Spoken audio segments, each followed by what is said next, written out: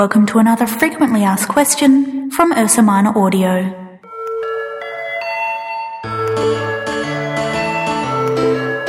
What if I stutter or stumble over my words? Gone are the days of recording to tape.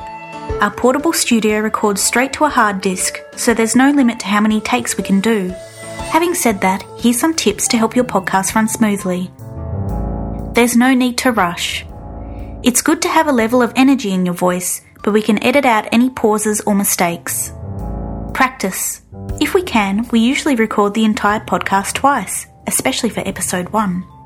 This takes the pressure off and helps you get comfortable with the recording. Start again. If you stumble over a word, don't worry. Just go back to the start of the sentence. We can cut pauses, but it's harder to fix intonation. Take a break. If you need to stop to gather your thoughts, then do so.